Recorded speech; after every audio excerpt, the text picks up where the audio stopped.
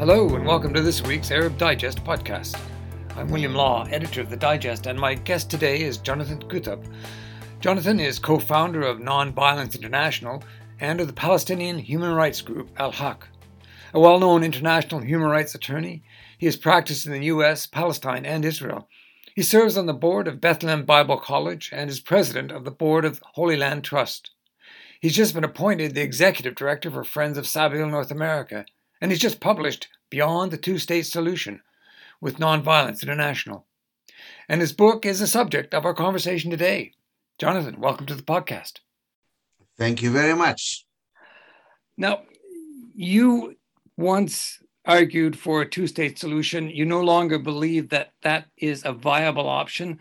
Why have you arrived at that conclusion? That is correct. I've worked very hard for a two-state solution. The two-state solution at its roots was dividing Palestine basically into two areas, with Palestinians keeping about 22% of the country. And it was a hard pill for Palestinians to swallow, but they did. And the entire Arab world and Muslim world was behind that two-state solution. But then the Israeli governments, right and left, Likud and Labor, all of them, systematically undermined that solution. They introduced into that 22% that was supposed to be a Palestinian state about 600,000 or 700,000 Jewish settlers living in increasingly broadening areas that were just for Jews. The number of settlements, the location throughout the area, the infrastructure of roads that combined them, the administrative system that was created for them, the psychological integration of those settlements into Israel itself. So they were not living there as West Bankers. They were living there as fully Israeli, with all the social, health, social security, subsidies, taxes, laws, police structures that were just totally undermined even the possibility of a two-state solution.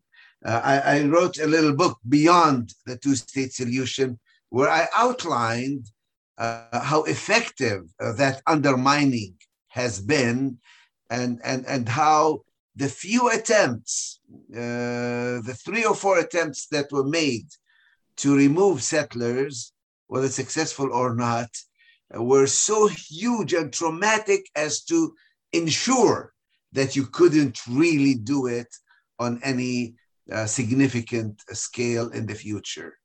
And then I said, if that's the case, if all the experts and the pundits realize that the Palestinian state is not going to happen, then we need some new thinking out of the box. We need to go back to the drawing boards. This grand compromise of two states can no longer be effective. So is there anything else that suggests itself to people of goodwill who care about Israelis and Palestinians to advance? And your book offers that new vision, really a confederation within one state. Can you sketch out your vision and how it could work? It's beyond confederation. It's an attempt to basically radically alter the concept of Palestinian nationalism and the concept of Zionism, to somehow incorporate and include the other rather than exclude it, delegitimize it, demonize it, disenfranchise it, or even physically eliminate it. That can no longer happen. So can the two live together? Is it possible to think of a hybrid solution that is fully Jewish and fully Arab at the same time, that addresses the needs and the fears and the history of both sides, and gives them basically everything they want except for exclusivity? except for denial of the other? Can we build in structures and laws and constitutions and institutions that can resist any demographic change, where the rights of each party are guaranteed, regardless of who has 51% of the population? Because in my view, a genuine democracy is not built just on elections with 51% denying and oppressing the minorities or the individual for that matter. But let's look at some of the core issues here, because there's things like the right of return or Jerusalem. How does that work? How do you sort through that? Easily. Right of return, I think, is a basic requirement for Zionist Jews. But it's also a requirement for Palestinian Arabs. And the only reason that you would deny the right of return is because of demographic fears. So if I solve the demographic problem, if I ensure your rights, regardless of who has more individuals, then I don't have to worry about every Palestinian baby that's born and every Jew or Palestinian Arab who returns or immigrates into the country, because the rights are basically guaranteed regardless of the numbers involved. It recognizes that both communities have a substantial stake in the country, even if they fall below 50% or 40% or whatever. And Jerusalem? Jerusalem, I think, is one of the easiest problems to solve. There is no problem in Jerusalem if you give up exclusivity. The problem with Jerusalem is when one side says, this is mine and mine alone, and I set the rules, and I allow or don't allow access or worship or building or structures in that country. Once you accept the principle that Jerusalem is shared by both parties, then that becomes a very easy, manageable, pragmatic problem. Religious places are already fixed by a status quo agreement that's been there for literally for decades, if not centuries, and that takes care of the religious places. Who has a capital? Who can raise the flag? What educational system goes on? What is planning? All these things can be pragmatically addressed once you give up the idea of exclusivity. The only problem with Jerusalem is when one group or one religion claims that it is ours alone and all the infidels should be kept out or suppressed or otherwise subjugated. Well, let me ask you then, Jonathan, what do you do about the settlements, the illegal settlements in the West Bank? Do you just accept them? You do with them what you do with Israel itself. Almost every Jew in Palestine, Israel today is living either in an Arab house or on Arab land. My solution is you don't move them out. You allow them to stay where they are. Instead, you provide alternative housing or compensation for the original owners. You don't uproot anybody, but you do provide legitimate, genuine alternatives and compensation to house and to address those whose property you are living on or those whose houses you are sitting in. You know, Benjamin Netanyahu was avowedly opposed to a two-state solution, and as you said, worked assiduously to prevent that from ever happening. His successor, Naftali Bennett, is very much a significant supporter of the settlement movement, of the colonization, if you will, of the West Bank. I mean, how can you work with someone like Naftali Bennett? The same way you could work with Netanyahu or Bennett or Hamas or anybody on both sides. My contention is that these two movements let's not kid ourselves, are mutually exclusive. If Israel is to be as Jewish as France is French, or if it is Palestine Arabiya, Palestine is Arab, then every single acre of land, every single baby that is born, an individual who lives there, is done at the expense of the other group. It's a mutually exclusive equation. I'm trying to change that. I'm saying, can we think of a solution that serves both, but not at the expense of each other? I also think that you can somehow enrich life, both for Israeli Jews and for Palestinian Arabs, if you stop being exclusive. It's a radical concept, and it requires an ideological shift in how you think about the situation. But I firmly believe that it will produce a better result for both sides than the current ideologies have provided them. What about the so-called Abraham Accords? Do you think they're a help or are they a hindrance to? Oh, they're clearly a hindrance. They are just an attempt to say that Israel can make deals with Arab countries and Arab dictators that bypass totally the Palestinian question. That's not a help. That's not a help.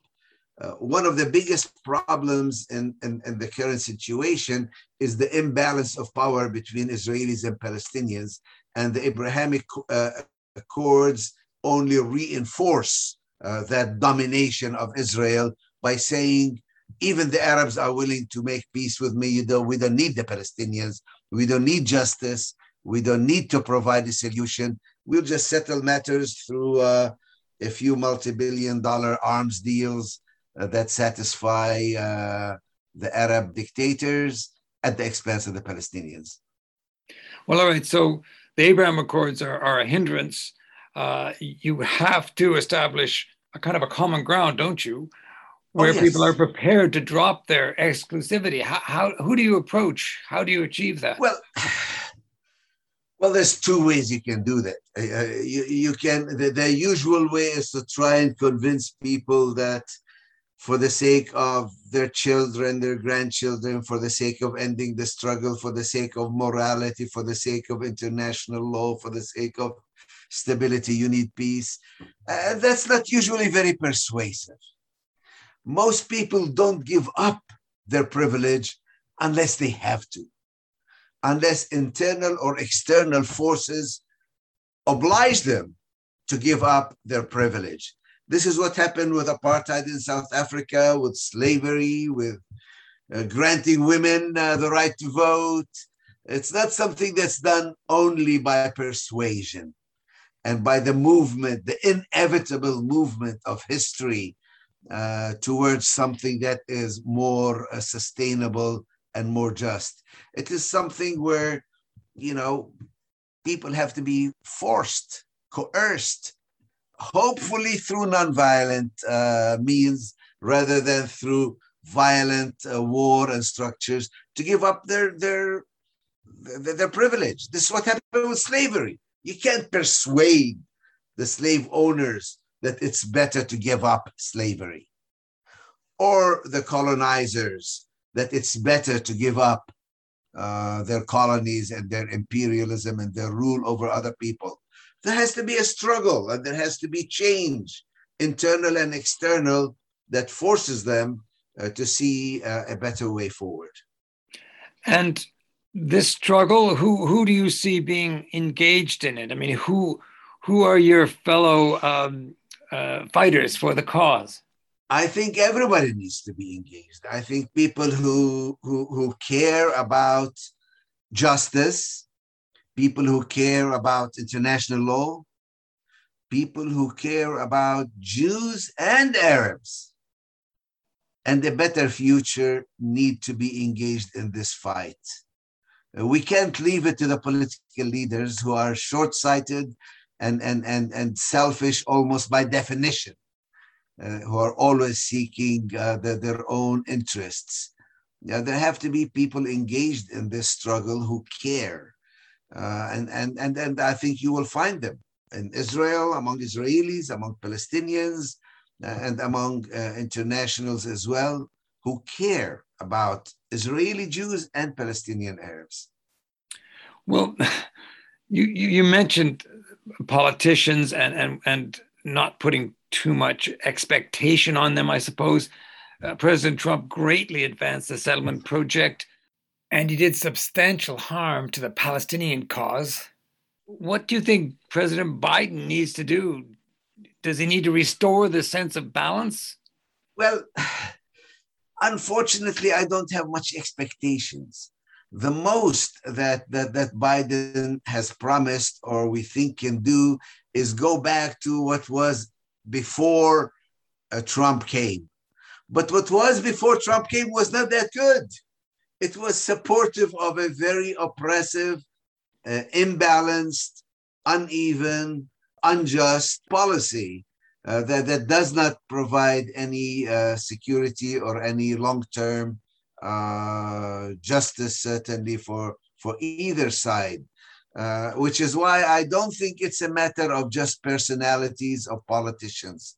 We need a radical, basic change, because I suspect when that change comes, and it will come, I think it will come regardless of who's in the White House at the time. You know, I'm speaking to you from London, and the UK, of course, has, I would say, a historical responsibility because of the Balfour Declaration, one that you might agree Britain walked away from. But do you think there is a role now for the UK to play to move forward your concept? Absolutely. There is a role for the UK, apart from its historic, I would say, guilt and obligation, but also as part of the current world. To this day, the UK has not recognized the state of Palestine, for example. If they want a two-state solution, why don't they recognize the state of Palestine? Why don't they use their leverage with Israel to push towards a more just solution? I mean, if they believe in the two-state solution, never mind my ideas, what are they doing about settlements? What are they doing about preventing Israel from getting all the benefits of pretending to be a European and a democratic Western country when in fact it is not, and yet it's getting away with it? Start treating them as they are. They are an apartheid regime that privileges Jews at the expense of non-Jews. And that is not a good thing. That is not a good thing, regardless of what happened in the past and their previous victimization. Under the occupation and within Israel itself, the Palestinian people have paid a very heavy price. For their part, organizations like Hamas and Islamic Jihad have met violence with violence. What sort of accountability does there need to be? I mean, do you see a kind of peace and reconciliation mechanism here? Yes, I do. But before we go too far down that path, I would like to point that most Israelis and Palestinians, I think, unlike myself, still believe in violence and in army and in armed resistance and in the power of weapons. So you can't just preach nonviolence to the Palestinians, which I do, by the way, which I do, because I think it is effective and a much better way forward. But you can't just ask Palestinians, why are you being violent and resisting this oppression, without telling Israelis at the same time, why are you so violent, so disproportionately violent? Why would you think that violence itself, mere weapons, are going to achieve your purposes? Hasn't it been proven that with overwhelming military force on your side, you still have failed to achieve your objectives? You're still left with about 7 million non-Jews within your borders. How can you be a Jewish state with half the people living under your rule being non-Jewish, whether they're citizens or not? Just like I have to tell myself, how can Palestine be fully Arab when 7 million of the people living in Palestine, more or less, are not Arab.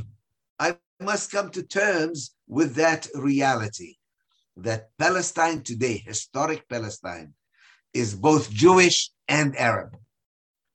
And these two people, regardless, and I'm not pretending that there is any equivalency or symmetry between them, regardless, they need to find a way to live together in respect, in dignity, in equality, in security, and live and thrive together. And they can only do that once they drop this crazy idea of exclusivity and excluding the other. But just to come back to my point about truth and reconciliation, because people have suffered enormous harm, enormous damage, do they not get any accountability, or do they simply put that aside, set it aside, move forward? Well, you are putting the cart before the horse, because truth and reconciliation comes at the end. We are still living under the oppression. The knee is still on our neck. So before you say about accountability, just get that knee off my neck, please. And then we'll talk about truth and reconciliation and moving forward together. Yes, of course, we do need that. But right now, we need to just end the occupation. We need to get that knee off our neck, that boot off our back. Jonathan, you are a person hugely optimistic. I think, is that optimism shared when you talk to fellow Palestinians? Do they say to you, yes, I can see your vision, I can share it, we can see it happening? Because as you know, the obstacles are enormous. The power structure alone, the IDF, all of the walls, the security wall itself speaks so much against what you would like to see happen, and what many, many people on both sides would like to see happen, I dare say. I don't know that it's so much optimism as it is hope. It is an understanding of history. If you're at all a believer, a faith in God, the ultimate sovereign, that this kind of oppression cannot persist forever. That sooner or later, fate, history, God, the movement of the realistic movement forward requires an end to this kind of oppression. You know, I tell people who tell me it's hopeless, and I say, yeah, look at apartheid South Africa. That looked hopeless too. Look at the slavery in the United States. I mean, do I need to remind you that 100 years ago, women didn't even have the vote? That's just 100 years ago. And yet, look at LGBT. A decade or 2 decades ago, that was totally unthinkable. Today, it's understood and accepted that equality is a basic value, even though there are those who do not accept it. That is certainly the direction and the movement of history. People can and will be free. Mm. And that knee on the neck, that boot in the back, how do you get the Israelis to lift that? That's a tall order. That is a tall order, particularly if the Israelis are afraid that the minute they move that knee, bad things will happen. So we have to deal with that reality and with that psychological obstacle, as well as with tremendous power imbalance. In the book, I mentioned that any peace in the Middle East, 2-state, 1-state, no state, requires that you deal with these two factors: the tremendous power imbalance and what I call the Holocaust syndrome, that has convinced many Israelis that overwhelming military power is the only path to security. Now we need to deal with that. That's a I think a malady that needs to be cured and healed, recognized for what it is, recognize that many politicians are using it as an excuse rather than really believing it, but it's still a real thing. I know for most Palestinians, most Arabs, it's laughable every time they hear Israel talk about security. What do you mean security? You have nuclear weapons. You have total and full control. You have F-16s. You have the support of the only superpower in the world. What are you talking about security? We're the ones who need security. And yet I recognize that at some deep level, that there is that fear and there is that Holocaust syndrome that needs to be addressed. Jonathan, hope is a very important element, and it's very refreshing to hear hope coming from you in a conflict that seems utterly intractable. So I thank you so much for talking to me today. You're welcome. I hope you've enjoyed this week's Arab Digest podcast, and thanks for listening. My guest today was Jonathan Kutab.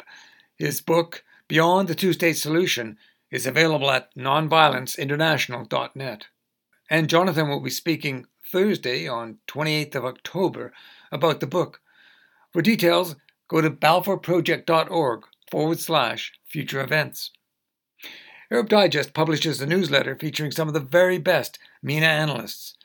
If you'd like a free trial to the newsletter, simply go to arabdigest.org. And if you enjoy what you find and want to join the club after your trial period has ended, we're offering special rates to students, academics, and retirees. And subscriptions are now available to university libraries. Check it out on arabdigest.org. And follow us on Facebook, Twitter, and LinkedIn. I'm William Law, editor of the Arab Digest, essential reading from independent sources.